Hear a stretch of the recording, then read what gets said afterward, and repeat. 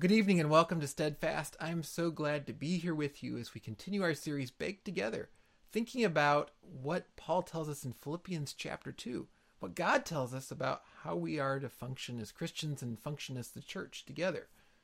Over the last few weeks, we've thought about the example of Jesus and what it looks like to follow that example and the promises of salvation that we find in following him. Tonight, though, we turn to the subject of how we actually live out that calling and don't get bogged down in a tendency that we typically find ourselves in, which is grumbling. And we as human beings kind of like to grumble. Sometimes it feels really good to grumble. But we're called away from a lifestyle of grumbling. And let's come before our God and ask that he would guide us and help us to see where we're grumbling in our own lives, even right now. And then think about what it looks like to live a life pleasing to God. Let's pray. Father, thank you for this evening, and thank you for these friends who are on with me studying your word. We're studying it together. What a joy that is, and Lord, would you help us that as we do, that you would convict our hearts where they need to be convicted, and that you would empower us, because, Father, we can't do these things on our own. But we know that you've given us the greatest of gifts in the salvation that you provide to us through our Savior Jesus, and would you help us to be so taken aback by the wonder of that, so filled with it, that instead of being those who grumble, we might be those who produce the beautiful, fragrant offering of our lives to you. We ask this in Jesus' name. Amen. Let's start with a question. If you had the opportunity to make a difference in the world, to genuinely make a difference, you knew that something that you could do would change the world, for the better, of course, would you do it? How big of change would it need to be for you want to do it? Could it be a little change? Would it have to be a big change? What would it look like? And how would you embrace that if suddenly you realized you could make a difference, a genuine difference in the world? Not just a pep speech, you're going to go out and make a difference in the world kind of thing, but genuinely make a difference in the world. To, as Steve Jobs said, dent the universe. Would you do it? I think oftentimes we look at our lives and while we may want to think that we're doing something meaningful in the world, we spend most of our time thinking that we're not really doing anything meaningful in the world. And then opportunities come by and we're not really even ready for them because we're thinking, but what do I really have to give? What can I do that will change anything in a way that actually matters? But sometimes those opportunities are just going to come buzzing by. There was a wonderful story over the last couple of weeks of a woman in Ukraine who had a drone flying by her balcony, and she was sitting there smoking her cigarette, and she sees this drone, possibly a Russian drone, likely something that was intending harm to her and her neighborhood, flying by. And what did she do? She took a can of her favorite plum tomatoes that she'd pickled that was under her chair, and she tossed it, and she hit the drone. How she managed to do that, I as someone who has terrible aim can't imagine, but what an amazing thing. And this woman was so shocked on the one hand by this drone. She'd never seen a drone before, but so prepared for this opportunity when it happened that when she was asked about it, her reaction was, what a pity for those tomatoes. She wasn't even really stunned by it. She just did it and then worried about her tomatoes. She loved those tomatoes. But she was ready. And we've seen all kinds of inspiring, amazing things in the midst of the horrors of what's going on in Ukraine, of these people who have some opportunity presented in front of them, and they take it. They're making a difference in the world. And you can see that, how it's inspired people around the world. My mom and I were talking yesterday about how it would probably I think it would just crush the global mood if anything other than an ultimate victory for Ukraine happened, because we watch these people in the midst of this horror, and yet they're all taking the little opportunities they have. Many of them probably didn't think even a few months ago that they could make any difference of significance in the world. But seizing on those opportunities, and in doing that, genuinely making a difference. That this country that's supposed to fold in just a few days to the superior army of the Russians is still there. And in some places even pushing Russia back. It's so inspiring and so amazing watching. But what about us? We think about a question like, what kind of difference could I make in the world? And we think, well, of course, if I had the opportunity. Scripture tells us that we do, and yet we miss out on how we're called to do it. You think about the man who came to Jesus and asked what he should do to fulfill the law, and Jesus tells him what the greatest commandments are. We see these examples of Jesus pointing out two things in the Gospels that are the greatest commandments: to love God and to love our neighbor. Do we do those?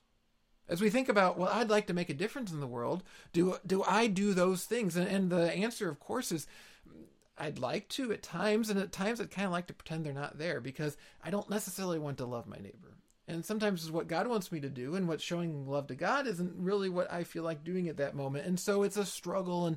And so even though we have this thing that's right in front of us, here's the two things that God wants us to do, and incidentally, things that make a difference in the world.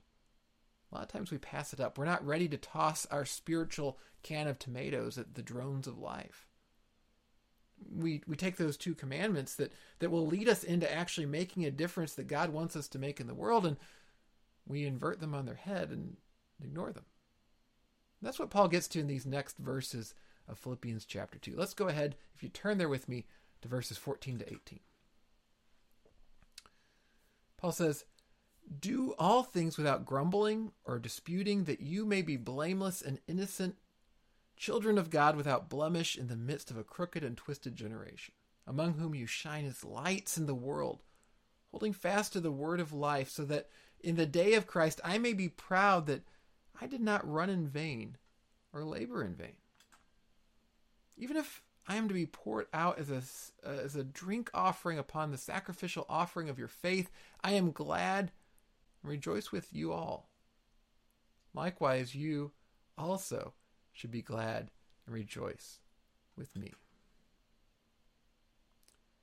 Paul points here to something that we see as a recurring theme in Scripture, and that's that tendency to grumble. And this is a theme that shows up over and over again. We see it very clearly during the time of the Exodus, where the people will turn to grumbling, and there's other examples throughout Scripture of grumbling.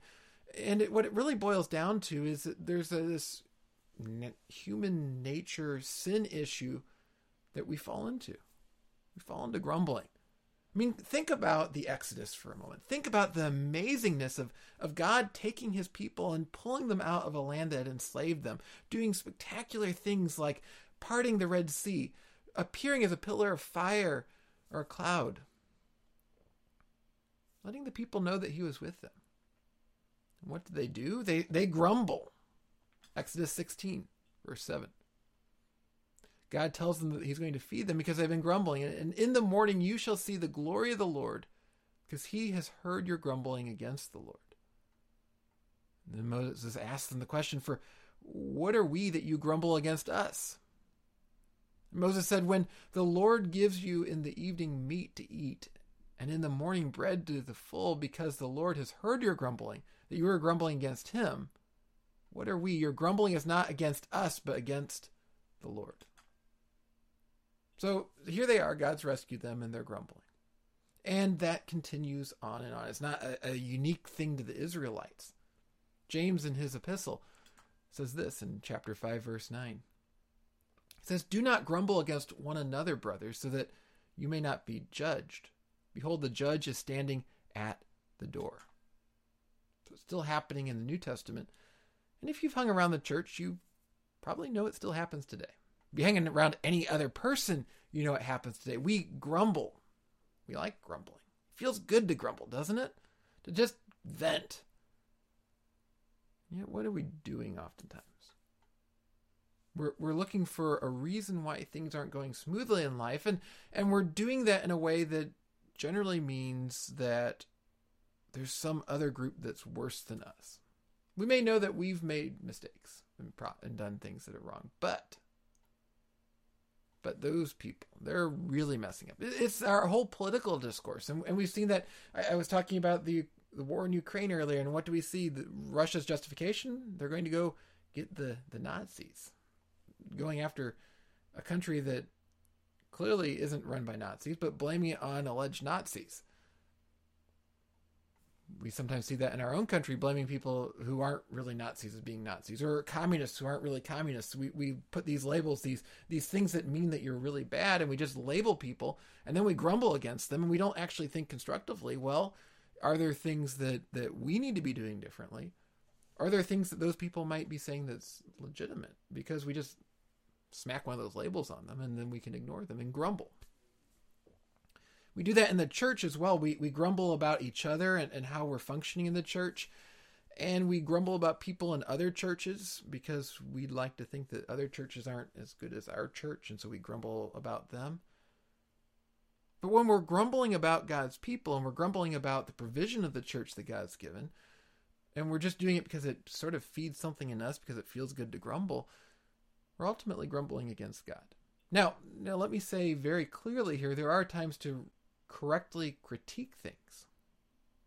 And for example, in Exodus, if the people had seen Moses acting in a corrupt fashion, which they weren't seeing, but had they seen that and they started grumbling against Moses in that sense, that would have been a legitimate thing. That wouldn't have been against God, but inasmuch as Moses was serving God faithfully, and by and large he did, when they were grumbling, they weren't grumbling against him for not being faithful to the Lord. He was actually doing what God had called him to do. And he was serving them well, but they were grumbling because they still weren't happy. And so what we need to do in checking our own hearts, and especially in a culture that feeds the angst and the need to grumble like ours does, is ask the question when we feel the urge to grumble, am I bringing a legitimate critique, or am I just looking for a reason to be unhappy? And if we find that we aren't bringing a legitimate critique, and our knee-jerk reaction is to, of course, say that we are, but if we really are honest with ourselves and we think about it and we say, well, I just feel better saying this, or I just don't like these people and I want to grumble against them. I wouldn't grumble if people I liked were doing this, but I'm going to grumble because I don't want to like these people. And oftentimes we're grumbling against God, especially when it's about the church. And so we need to watch ourselves. Take a look at Deuteronomy chapter 32 and see how our human grumbling contrasts with who God is. Moses says, the rock, his work is perfect, for all his ways are just. A God of faithfulness and without iniquity, just and upright is he. They have dealt corruptly with him, that is the Israelites. They are no longer his children because they are blemished. They are a crooked and twisted generation. The Israelites kept grumbling over and over again. Even when God was clearly providing, they could find some reason why that provision wasn't good enough. And so we're challenged to really ask when we feel like grumbling. And if you're like me, you probably could think of something to grumble about every day. It's really easy to get into that mode. We need to ask what we're really doing. Because the Israelites thought they were justified. Well, we're hungry. We're not getting as much food as we'd like. Or we're out in this wilderness. This really stinks. Or the people look really scary in that promised land. What were they doing? They were ultimately grumbling against God. Take a look at 1 Corinthians 10, 9-12. Paul writes, "We must not put Christ to the test, as some of them did." This is referring back to the Exodus. "As some of them did, and were destroyed by serpents, nor grumble as some of them did and were destroyed by the destroyer. Now these things happened to them as an example, but they were written down for our instruction, on whom the end of the ages has come. Therefore let anyone who thinks that he stands take heed lest he fall." When we read about the Israelites and we read about the other examples in Scripture of people grumbling, it's not meant to just be an interesting historical thing, or even something where we grumble against them and think, boy, these idiots over here, they grumbled all the time. It's meant to instruct us, Paul says, because guess what? We're the same. We still want to do the same things. And I think we all know that to some extent. We don't like that about ourselves, but we know that. And here's the challenge. When we're grumbling against things that aren't really bad, when we're focused on how we feel sorry for ourselves, we're really saying God isn't really that good. When we think about what God has done for us and what he's given us, and yet our fixation is on what isn't right in our lives and what we don't like about our lives, we're saying God's provision for me isn't really that good. And that's not our calling as Christians. Our calling as Christians is to be something different, because the world is really good at that. The world is great at complaining. That's not what we're supposed to be doing, because we're supposed to have some kind of good news to share with people. That's what Paul talks about as he goes on in verses 15 and 16. Notice what he says.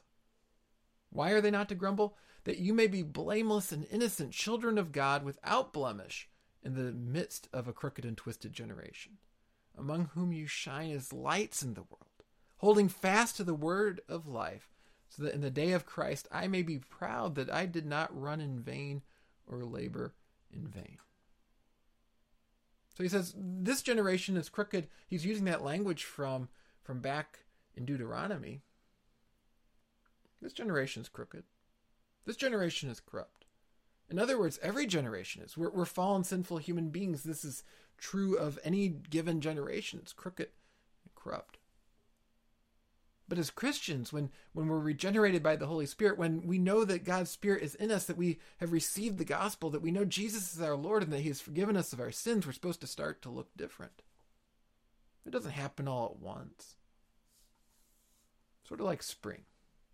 Here we are at the end of March, and what's happening if you look around? A lot of the trees are still bare. It still looks kind of wintry out there. And some days, like several of the days we've had this past week, look really wintry.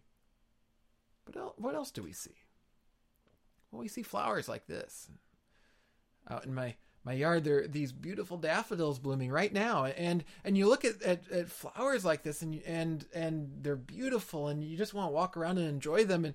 And then if you actually smell them and they smell so fragrant, it's wonderful. It's not all there at once, but it's a wonderful thing as we start to see the spring come to life and everything looks beautiful. And it's a reminder of this goodness of this creation that God has made. And that's what Paul is calling the people of Philippi to be too. To be spring in a world that's still winter.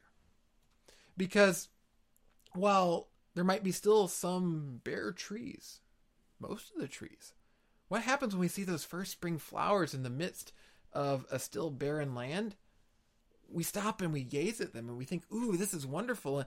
And I actually like winter. So oftentimes I'm not eager to reach the point where there's the last snow of the year.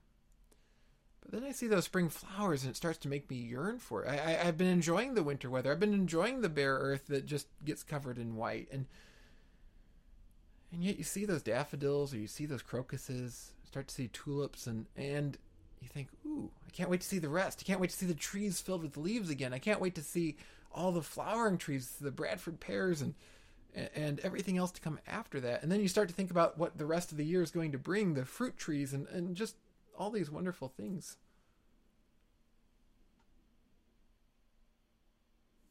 That's what spring does for us. And that's what we're supposed to be to the world. We're supposed to be a fragrant offering to God in this world where people want to come up and smell the flowers, where people see something that looks different than what's around, and it stands out because it's different than what's around. Notice again what Paul says in verses 17 and 18. He says, even if I am to be poured out as a drink offering upon the sacrificial offering of your faith, I am glad and rejoice with you all. Likewise, you also should be glad and rejoice with me. Paul says, I might not get out of prison. I may die here.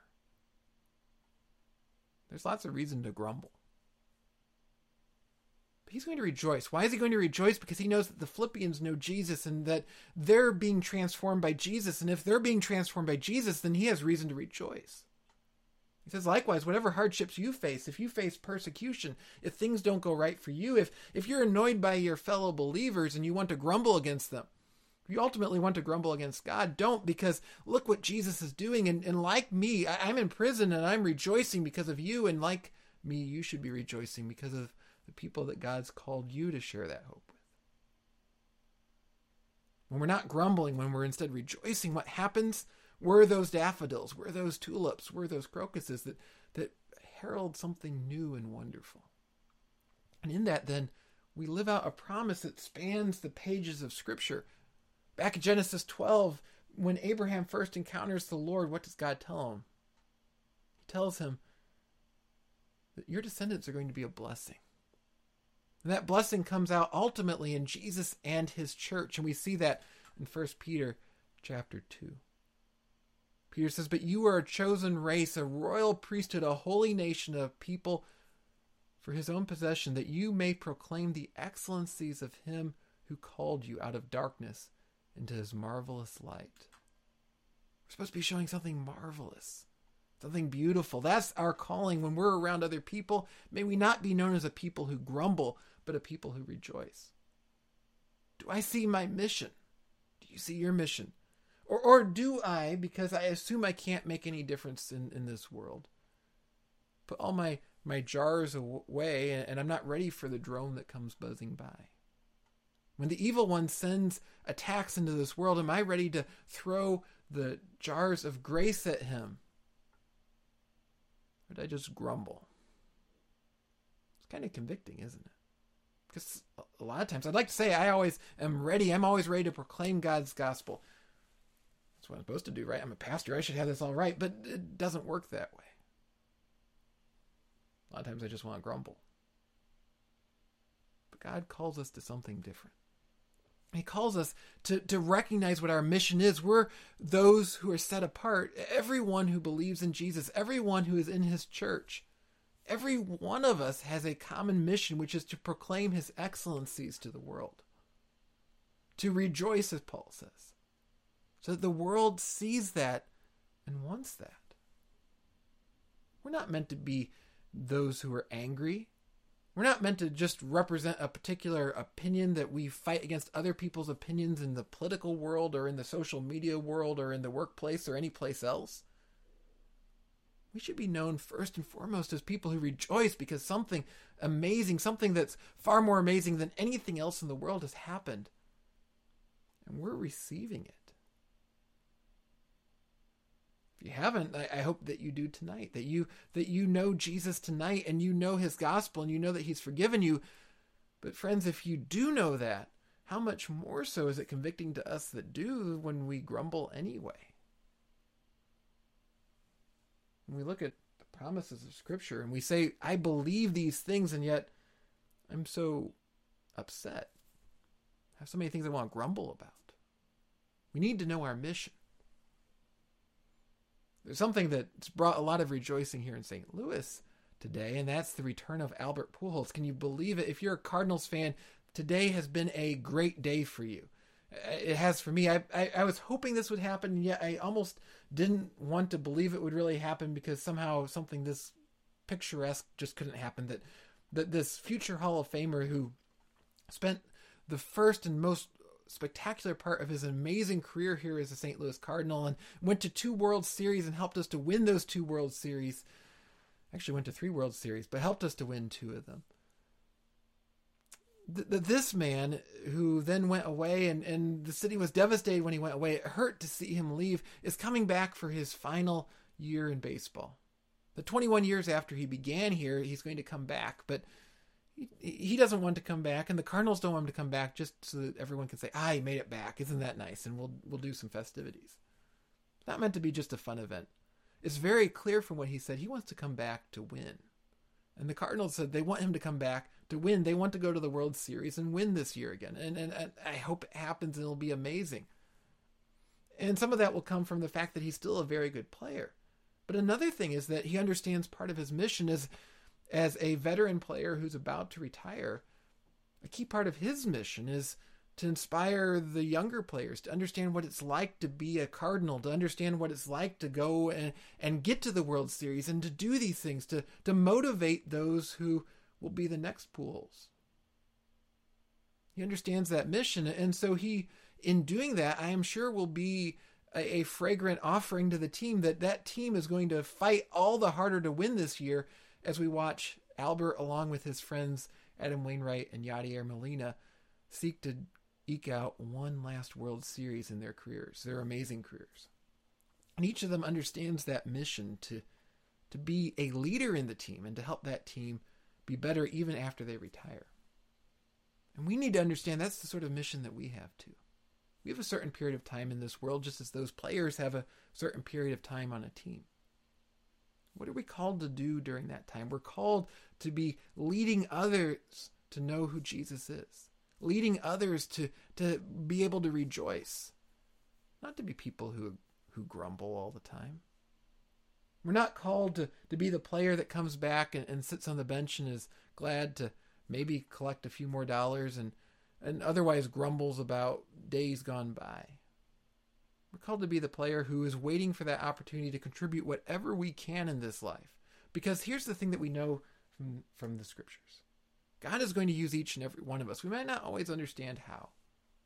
But Paul's clear as he's encouraging these Philippians. He doesn't say, well, I can make a difference, so I'm rejoicing in prison. But I hope that doesn't happen to you, because you probably can't make a difference. He says, if you get poured out in the sacrifice of your life, to rejoice. That's our calling as well. May we all rejoice whatever opportunities God gives, and whatever circumstances that happens. May we be a people who rejoice. And because of that, we pass on that joy to others. Will you join me in prayer? Lord, it sometimes feels like we don't want to rejoice. And it's easier to be sad or discouraged or angry, to complain.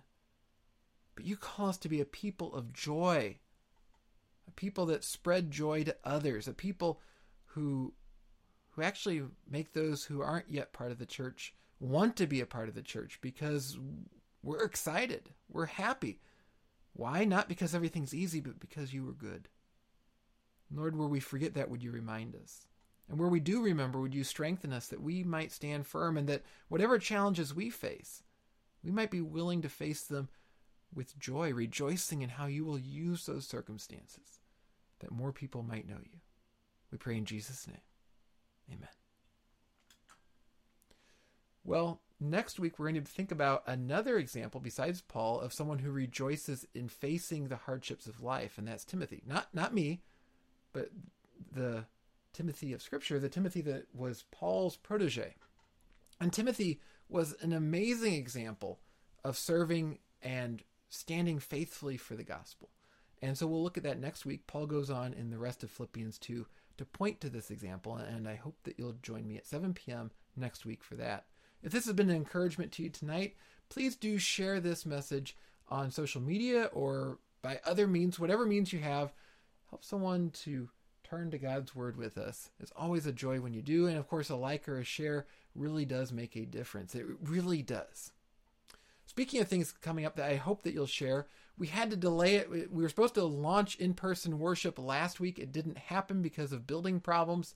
But in 2 weeks, on Palm Sunday, Little Hills is going to gather in person for the first time on April 10th. I do hope you'll join us. And of course, you can also check out our live stream that night if you can't be there in person. Also, we have a brand new men's study coming up the week after Easter. So much going on. We're going to be studying the book of Romans, a wonderful study that will be on Thursday nights online. I do hope that you'll consider being part of that as well if you're looking for a men's Bible study at the moment.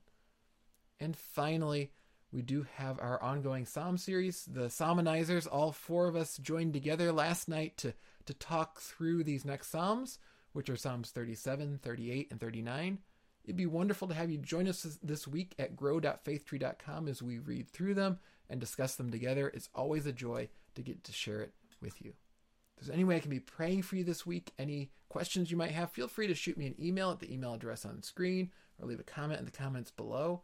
It's always a joy to hear from you. I hope you have a wonderful and blessed week, and I hope to see you again here next week.